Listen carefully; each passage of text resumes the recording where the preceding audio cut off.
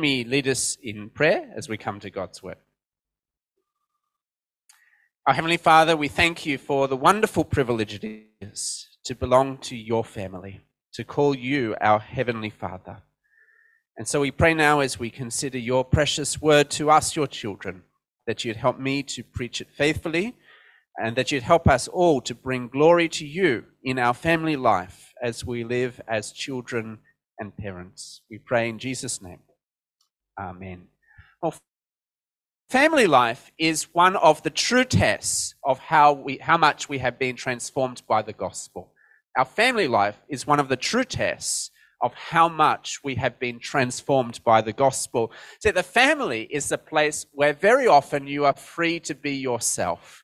And it can bring out the best, but of course it can also bring out the worst as well. Our life at home, I think it often reveals what we're really like as a person, what we value, what we really care about, what we're living for. And so if you're a parent this morning, if you're a grandparent, what do you want for your children or for your grandchildren? What do you think would make someone to be a good parent or a bad parent? Or as a child of your parents, we all have parents, what do you want your parents to be like, whether or not they are like that? How do you relate to them? I think those questions, or similar ones to them, reveal a lot about how much we've actually grasped the gospel and allowed it to transform our lives. I think it's pretty safe to say that outside of the church, family life is very often very dysfunctional. I think last year or 2 years ago, France passed a law that allowed single women and lesbian or gay couples to conceive children through IVF and then become the legal parents of the child. I think those kind of laws which deprive a child of having both a father and a mother, they reflect the moral poverty of the West very often as it turns away from the gospel. See, no longer is it considered important for a child to have a father and a mother, or even to have two parents at all. One parent seems to be fine. And of course, around the world, birth rates are declining as people choose comfort and careers over family life. Career is a very good example of that, where the population is shrinking rapidly because there are less children being born than those people who are dying. Even in Malaysia, if you go back to the previous generations, I think it's not unlikely for people to have 7, 8, 9 children. But even if you have 4 children these days, you're considered rather extreme, I think, isn't it? Because I guess as parents, we know that having children is costly, having children is challenging, having children takes up your time, having children limits your freedom to do what you want to do when you want to do it. And so people choose cars and careers and comfort over children. But of course, if we've been transformed by the gospel, our family life ought to be very different to the world around us. As we live according to God's will, we can not only be different to the world around us, but our family life can be a glorious testimony to the gospel to people around us. It's not unusual for a non-believer to observe someone's family life, and that is one of the things that God uses to bring them to the Lord Jesus. Well, today we're looking at this passage, Ephesians 6, 1-4, but let me first set the context for us. Of course, Ephesians is about God's grand plan to unite all things under the rule of the Lord Jesus. You remember that key verse in chapter 1, verses 9 and 10. God's eternal plan is to make known to us the mystery of his will according to his purpose, which he set forth in Christ as a plan for the fullness of time, to unite all things in him, Jesus, things in heaven and things on earth. So God's plan is to bring everything under the rule of Jesus. And as we've read on in Ephesians, we've seen that this eternal plan, it centers on God's body, or Christ's body, the church. Ephesians 3 verse 10 tells us that God's eternal purpose in saving and transforming a global church from all the nations is so that through the church, the manifold wisdom of God might be made known, now be made known to the rulers and authorities in the heavenly places. And thus, verse 21, in the church and in Christ Jesus, God will be glorified in the church and in Christ Jesus throughout all generations. So God has an eternal plan. It centers on Jesus. God is bringing all things under Jesus, and his plan is that through the church, he will be glorified in the universe. And of course, this letter falls into two parts. The first part, what God has done through the gospel, chapters 1 to 3. The second part, chapters 4 to 6, how we are to respond, walking in a manner worthy of the calling to which we've been called. And in Ephesians 5, we've seen that a key aspect of that life worthy of the gospel, a spirit-filled life, was submitting to one another out of reverence to Christ. We are to recognize that the order that God has established in our relationships, and so live lives of willing submission as part of our willing submission to the Lord Jesus. And so we need to submit, husbands loving their wives as Christ loved the church, wives submitting to their husbands as the church submits to Christ, children submitting to their parents, fathers disciplining their children, and next week slaves obeying their masters and masters not being harsh. In other words, family life is a key area in which we are to serve the Lord Jesus. Family life is a key part of the spirit-filled life. I think often we think of the spirit-filled life, we're thinking of all charismatic gifts and these kinds of things. But no, one preacher puts it this way: the spirit-filled life is spectacularly ordinary. It's spectacularly ordinary. You live out a spirit-filled life under the rule of Jesus in your marriage, in your family, in your work. And as we do that, and the watching world looks on, we shine forth God's wisdom to the world around us, and indeed to the heavenly beings as well. So I hope that excites you then to consider how we can glorify God as in our family life. So let's begin with the first point, God's word to children. God's word to children. We've seen children, obey your parents in the Lord, for this is right. Now notice Paul addresses children here directly, and it reminds us that children matter to God. They are a vital part of the church, and Paul assumes as he writes this letter that the children are sitting there with their parents, listening to the letter being read to them. See, the children are not considered to be a nuisance or a distraction, that they don't belong simply out in the cry room or in the Sunday school, but they actually belong with us in the church gathering. This reflects Jesus' teaching, of course. Remember in Luke chapter 18, let the little children come to me, do not hinder them, for the kingdom of God belongs to such as these. There are some denominations, of course, where someone is only really considered a believer when they grow up to a certain age. They make a public declaration of faith and they receive adult baptism. I have quite a number of friends who hold to those beliefs, and we can be partners in the gospel. But we're reminded here, children, youth, are valuable members of the church, regardless of their age. Now, what does Paul mean by children here? I think that's an important question. I think in one sense, we are always children of our parents, of course, sons and daughters. But there is also something that seems very wrong about a grown man, say 50 years old, who's still living with his parents and they're cooking for him and doing his washing and he's obeying every single thing that his parents say. He asks permission, oh, can I go out with my friends tonight? And, the 70-year-old mother says, no, you stay home with me.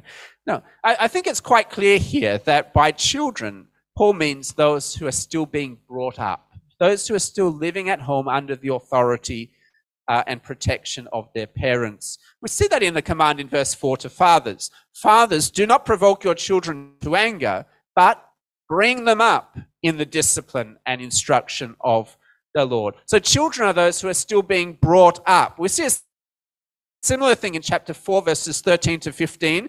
It's talking about the church, and Paul teaches us that our aim should be to build up the church to mature manhood, to the measure of the stature of the fullness of Christ, so that we may no longer be children.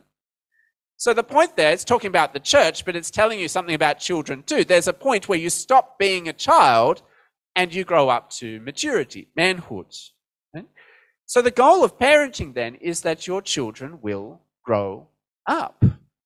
They will become mature adults and in that sense no longer be children anymore. And of course, as they then become adults, then they're no longer bound by this command, right? To do everything that their parents say. But while we are children, while we are still living under the authority and protection of our parents, it's God's expectation and command that we will obey our parents. Verse 1, children, obey your parents in the Lord, for this is right. And the in the Lord part there, it's indicating that our obedience to our parents is ultimately part of our obedience to Jesus. Our submission to our parents is part of our submission to the Lord Jesus Christ. And so it's something that we actually need to take very seriously indeed. And so if there's any of us here, maybe we're teenagers or children still in the room today, then this is important. Obey your parents. Listen to their authority. Do it not because they're always right and because it's always fair, because often they'll mess up, but do it because you love Jesus. And so as you do the chores, you observe the curfew or whatever the rule is, willingly and joyfully because you love Jesus. It's right. It's godly. Remember the Lord Jesus when he was a child. Luke chapter 2. His parents came to take him back from the temple. He submitted to them. We should do the same. Now, the parallel passage emphasizes this even more, of course, in Colossians chapter 3. Children, obey your parents in everything, for this pleases the Lord. Now, I'm a parent, and I know that so often I don't get it right. But of course, that doesn't mean that for the teenager or the child, that because the parent got it wrong sometimes, that this command is somehow exempt from you now. Parents like me need to work on our part to be more fair, to be less provoking to anger. But of course, children need to work on their part too. And obedience to parents is not conditional on the parents always getting it right. And so, for those who are still living under parents, don't be a rebellious or a wayward child. Pray that the gospel will change your heart so that you willingly and joyfully submit to your parents despite all of their flaws. Now, of course, there was the disclaimer here we noted in the kids' talk. Children, obey your parents in the Lord, for this is right. What it means is that because our submission to our parents is part of our submission to Jesus, then if they tell us to do something Jesus doesn't want, don't read the Bible, don't follow Jesus, don't get baptized, whatever it is, our first submission is always to Jesus. Children, obey your parents in everything, for this pleases the Lord. I think like marriage, our life as children is meant to picture the gospel, because we're not just children of our earthly parents, but ultimately we are children of our Heavenly Father. He's adopted us into his family. And so in that sense, as we obey our parents and live under their authority, it's something of the beauty also of being a child of our Heavenly Father, and it pleases him too. Now, of course, whilst obeying our parents may end when we grow up and become adults, honouring our parents doesn't expire. So verse 2 says, honour your father and your mother. Now, normally the way that you honour your father and your mother is by obeying them. Generally, it's fairly disrespectful to ignore what someone tells you to do. But it's not the only way that we honour them. We honour our parents by embracing their teaching. We honour our parents by accepting their discipline. We honour our parents by seeking their advice. We honour our parents by not talking back to them. We honour our parents by speaking well of them to other people around us. We honour our parents by living a godly life that honours the family name that they have passed down to us. We honour our parents by caring for them in their old age. Jesus is very upset with the Pharisees and scribes in Mark chapter 7, because they've made up a rule that if you give money to the temple, then you no longer have to use it to look after your parents anymore. And Jesus is very angry. He calls them hypocrites. Part of honouring your parents is providing for them in their old age. Now, there could be much more besides here. But whilst obedience is especially for children who are growing up, honouring our parents never expires. And so whether we are young or old, whether our parents are 30 or 90 or 100 or whatever it is, we must seek to honour them. Now, Paul tells us why we should honor them in verse 2. He says, "Honor your father and mother. This is the first commandment with a promise, that it may go well with you, that you may live long in the land." So both the command here and the reason come from the 10 Commandments. What does Paul mean here that it is the first commandment with a promise? Is he saying it's the first of the 10 Commandments that has a promise attached to it? That's certainly the case. Is it saying that the command to honor our parents is related to the first commandment, that is to have no other gods except God? I think both of those explanations make sense here, and they're certainly both true. But the basic point here, I think, is that honoring our parents is a very important part of worshipping God. This is what John Stott writes in his commentary on Ephesians. He says, "At least during our childhood, our parents represent God to us and mediate to us both his authority and his love. We are to honor them, that is, acknowledge their God-given authority, and so give them not only our obedience, but our love and respect as well." It's true, isn't it? I think as very often as a child is growing up, what they think God is basically like their parents, loving like the mother, someone who's to be respected like the father, and so on. And I think that's why a failure to honor parents in the Old Testament carries such an extreme penalty. It's actually the death penalty. Have a look at Leviticus chapter 20, for example. "Anyone who curses his father or his mother shall surely be put to death. He's cursed his father or his mother, his blood be upon them." There's a number of other verses like that. It shows just how seriously God takes it that we honor our parents. But it is interesting to note here that Paul doesn't quote this particular threat to motivate us to honor our parents, does he? He could have done that, but he doesn't. He chooses instead to point us to God's promise in order to motivate us. That's verse 3, "that it may go well with you, that you may live long in the land." And it's a reminder, I guess, here that ultimately it's grace that motivates obedience, not guilt. You can say, well, if you don't do this, then this is the threat that's going to happen to you. But that generally doesn't motivate people. It doesn't generally change the heart. It's grace that changes the heart. And that's what we've seen throughout Ephesians, chapters 1 to 3. This is what God has done. Chapters 4 to 6, this is how you respond. Now, in the Old Testament, of course, prosperity and long life were tied to the promised land. And so as Israel obeyed their parents in the promised land and so on, it would lead to prosperity and blessing. But we've seen in Ephesians 1 that our promised land is not the land of Israel. We're not on a pilgrimage to Palestine. Our promised land, our inheritance is heaven. Right? We await a heavenly inheritance with God in his presence, not just enjoying physical blessings, but we experience the spiritual ones now, the physical ones at the end. And so Paul points us to this promise here. He's essentially saying honoring and obeying your parents is the path to life and blessing, both now and the life to come. Now, it's not prosperity gospel. It's not saying, oh, you honor your parents, then you're going to be prosperous and rich. But it's just a general reminder that living God's way is best for you. It's best for you now, and ultimately living God's way leads us to heaven to be with God. So our parents, especially if they're Christians, are a precious blessing that we should never take for granted. And so why not consider after this service thinking how you can honor your parents. Maybe you could text them and say, I thank God for giving you as my parents. They're going to might be a bit shocked. They're like, what do you want? Do you need money or something? No, just telling you that I love you. I don't say it enough, I think, what happened to him at church this morning? Yeah. Well, in verse 4, Paul then turns to the fathers, and this is the second point, God's word to fathers. Now, notice again, the command in verse 4 is given specifically to the fathers. Of course, both parents have a responsibility to parent the children. Mothers are not being excluded here.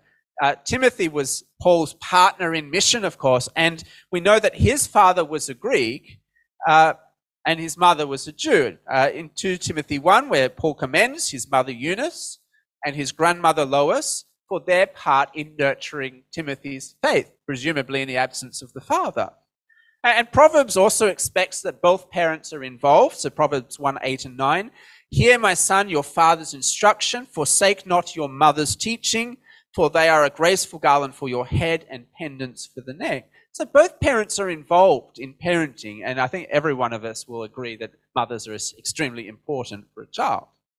But here in Ephesians 6, Paul specifically addresses fathers. There's a Greek word for parents. He used it in verse 1. Children, obey your parents. That's not the word he uses here. There's a word for fathers. Honor your father and your mother. That's the word here, right? So why does he only address fathers? It is because, of course, God's design is that fathers are the head of the family. Remember Ephesians 5, verse 23. The husband is the head of the wife, as Christ is the head of the church. The father is to be the head of the family, and therefore to take the primary responsibility in teaching the children. And that headship in the family, it ultimately reflects the headship of God the Father over the church. So remember Ephesians 3 and verse 14. Paul prays, for this reason I bow my knees before the Father, from whom every family, you look at the footnote there, it literally says, from whom all fatherhood in heaven and on earth is named. So fathers, in other words, are the head of the biological family, because God the Father is the head of the spiritual family, the church. And as spiritual leaders of the families, of our biological families, that is a responsibility that we must take very seriously indeed. So what is God's word to the fathers this evening? It's not just a word for those who are currently fathers, but of course some of us may become fathers one day. Some of us may know other fathers that we need to encourage, so we all need to listen. What is God's word to fathers? Of course, of all the things that Paul could possibly say to fathers, verse 4 is probably not what we're expecting. Verse 4 says, fathers, do not provoke your children to anger. Fathers, do not provoke your children to anger. It's very interesting, isn't it? Paul assumes children will obey their parents. But when he addresses the fathers themselves, he urges them not to forcefully exercise their authority over their children. They are rather to exercise the gentle restraint of that authority. It's the same in marriage. The husband is to be the head of the wife, but that doesn't mean that he uses his authority as the husband to force his wife to do whatever he wants. No, that's not what Christian marriage is like at all. The husband leads in the marriage by sacrificially serving the wife. So here, fathers lead their children not by dictatorship and forceful exercise of their authority, not by being harsh and direct, but by being gentle, not provoking them to anger. Now, William Barclay, he's another commentator, he draws out just how countercultural this is in the Roman culture of Paul's day. Listen to this quote. It's quite extreme, I think.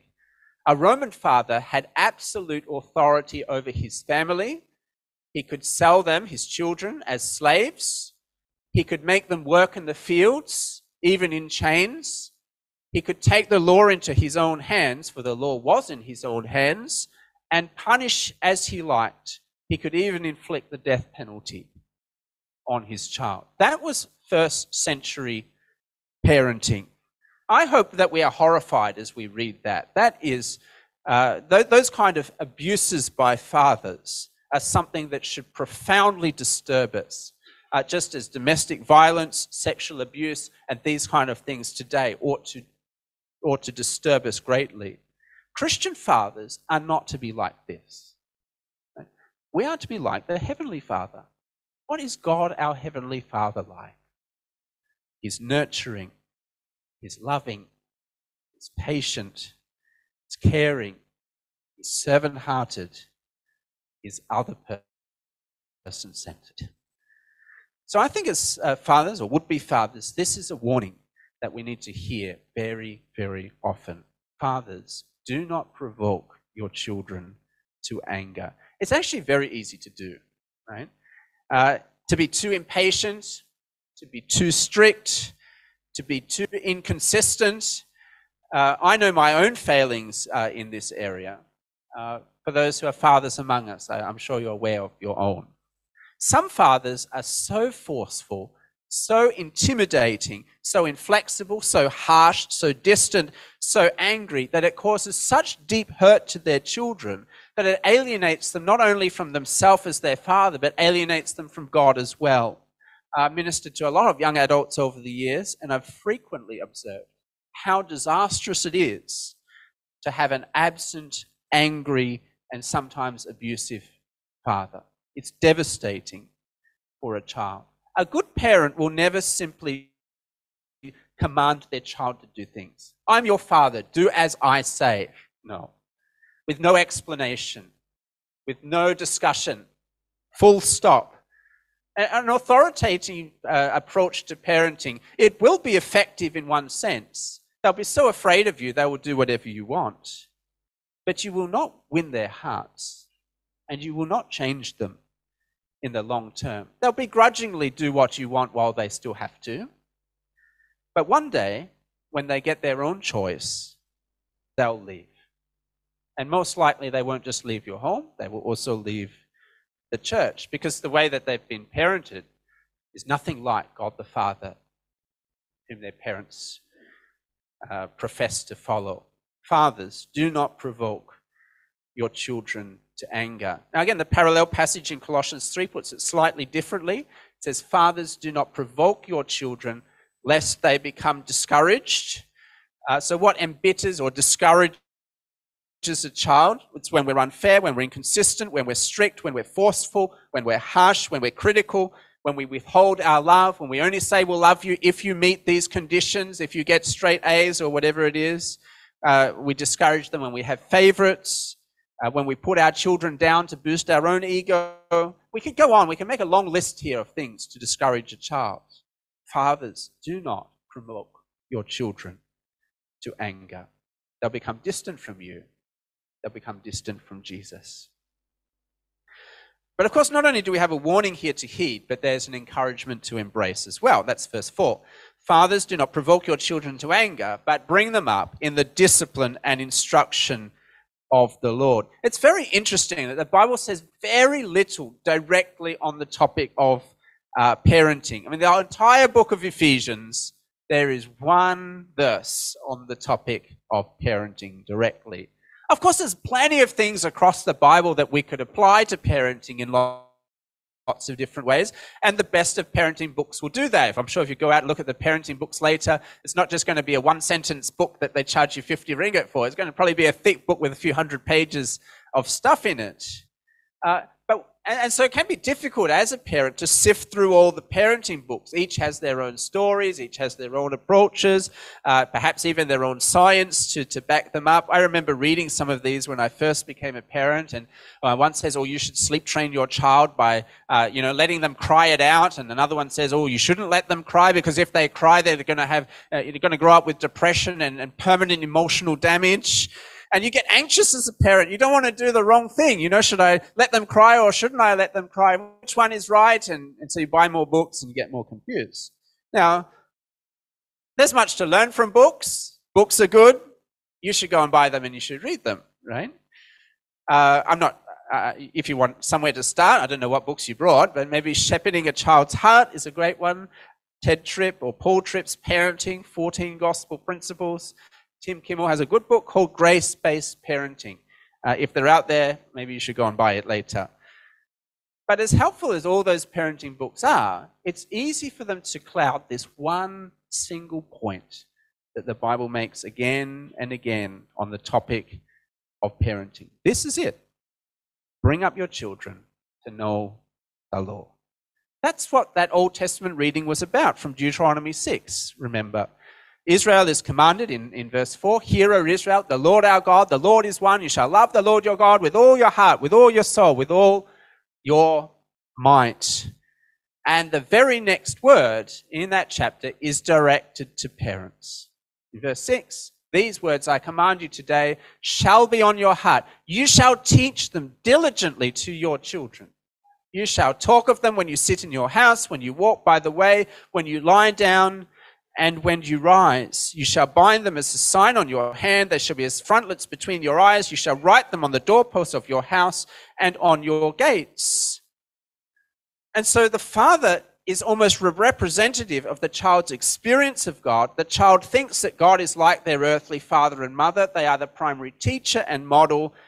And so forget all the other stuff that is in the parenting books. This is what it's all about. The job of the parent is to teach the child to love and serve the Lord. Don't provoke them to anger. Bring them up in the discipline and instruction of the Lord. So this is the primary goal that we are to have as parents. It's easy to get caught up with all the other worldly stuff instead, isn't it? That we miss the point.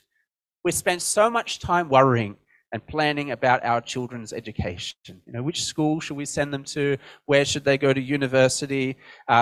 Taking them to all the tuition classes so that they'll get good grades in school. We're going to make sure that they learn all the different languages, BM and Chinese, and whatever, and French and German and every other language as well. And don't forget the hobbies as well. They must be doing swimming and sports. Piano is essential for an Asian child.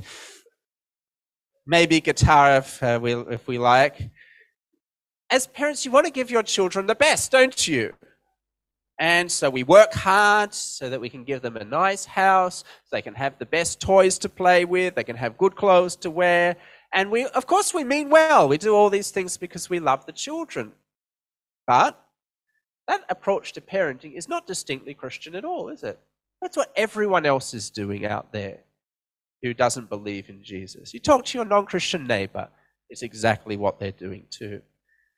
And the problem is, of course, that the Bible's just not really concerned with any of those things. They can even distract us from what matters the most, that our children grow up to know and love Jesus. It doesn't matter whether they can speak lots of languages. It doesn't matter where they go to school. It doesn't matter whether they can play piano well or not. It's fine to learn those things, but it's not the point. We have to bring them up in the discipline and instruction of the Lord. Discipline means we actively teach them the right way to go. We are correcting their behavior, forming their character, and discipline, of course, is essential to that, an expression of love. Remember Hebrews chapter 12. Verse 5, my son, do not regard lightly the discipline of the Lord, nor be weary when reproved by him. The Lord disciplines the one that he loves. He chastises every son whom he receives. Besides this, we had earthly fathers who disciplined us, and we respected them.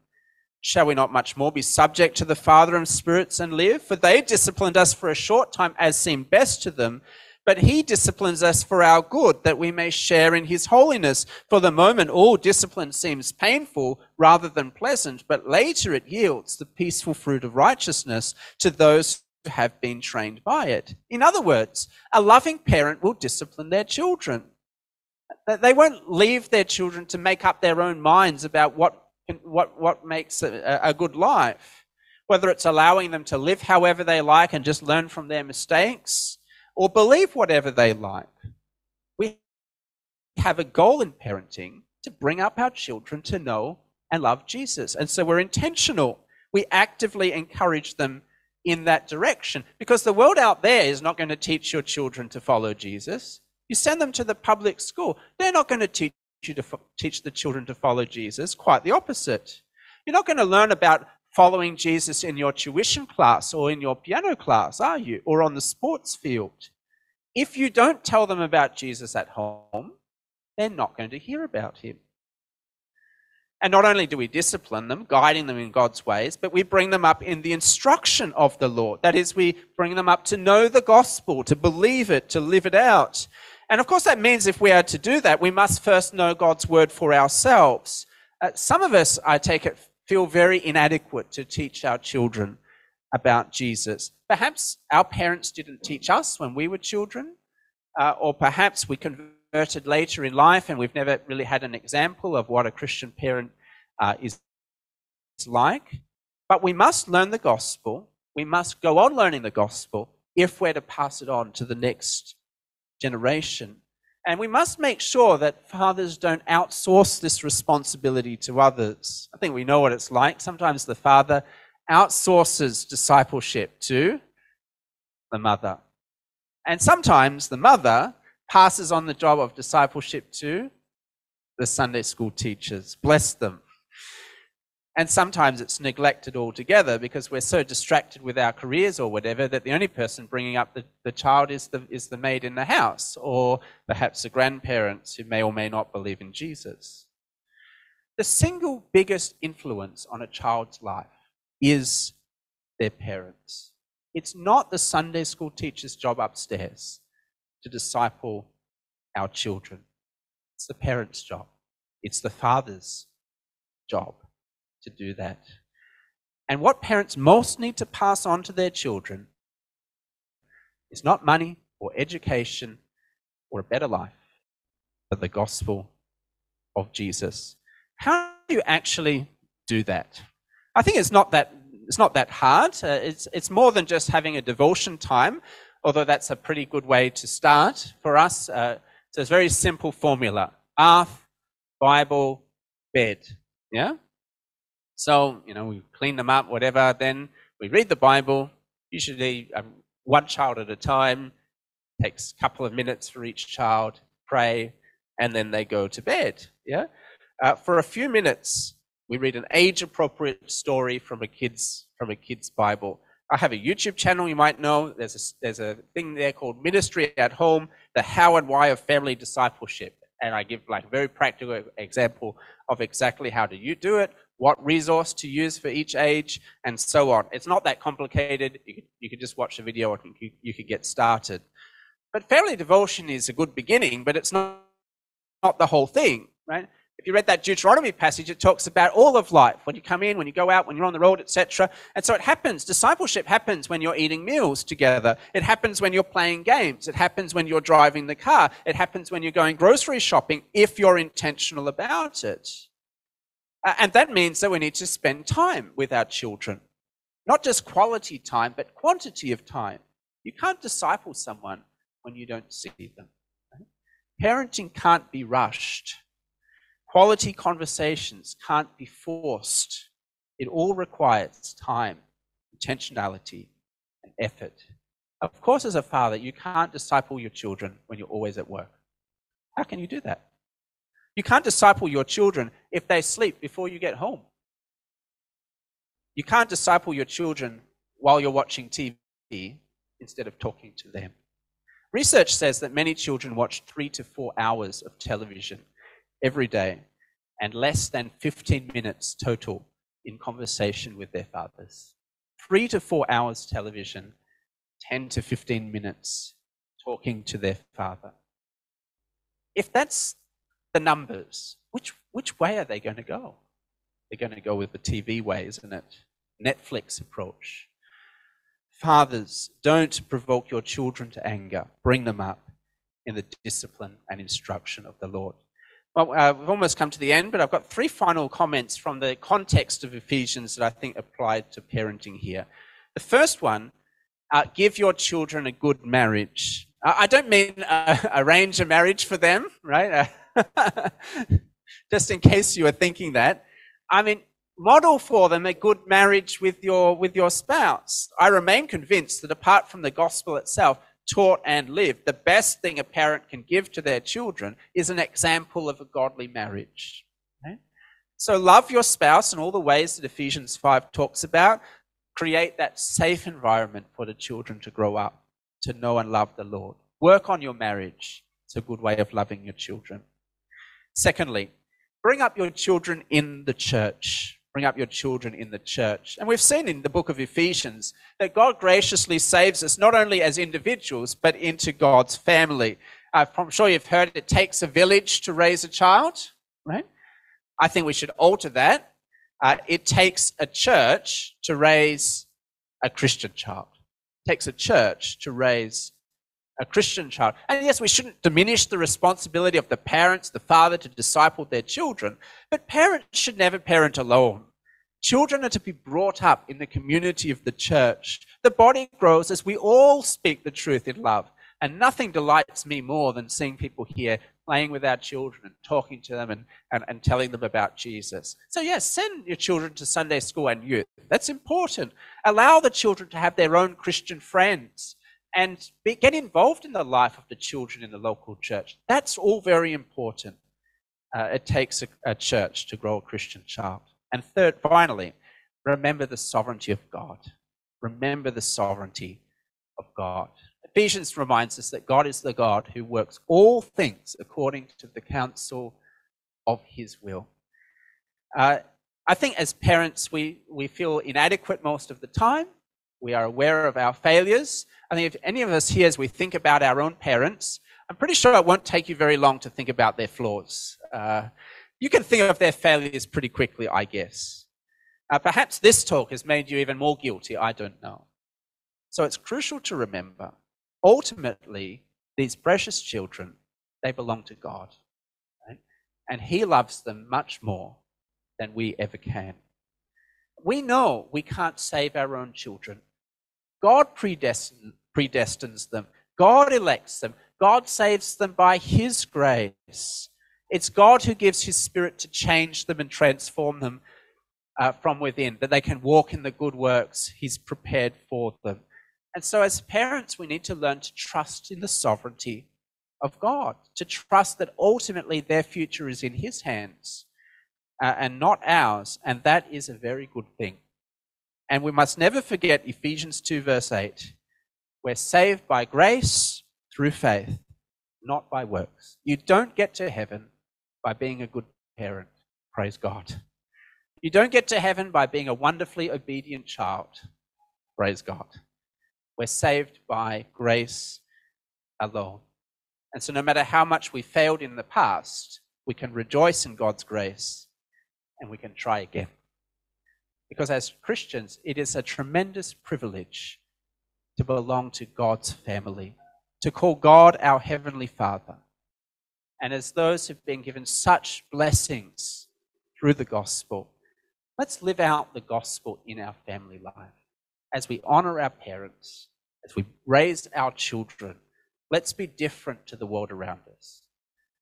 And so let's be a wonderful testimony to the watching world of the beauty of the gospel, of the wonder of belonging to the family of God. Let's pray together. Our Heavenly Father, thank you for calling us to be part of your great family, the church. Lord, thank you that you love us because of your grace and not our works. Help us to live out your good order, honoring and obeying our parents, lovingly disciplining our children. Help us to bring them up to know and love the Lord Jesus. Forgive us where we have failed.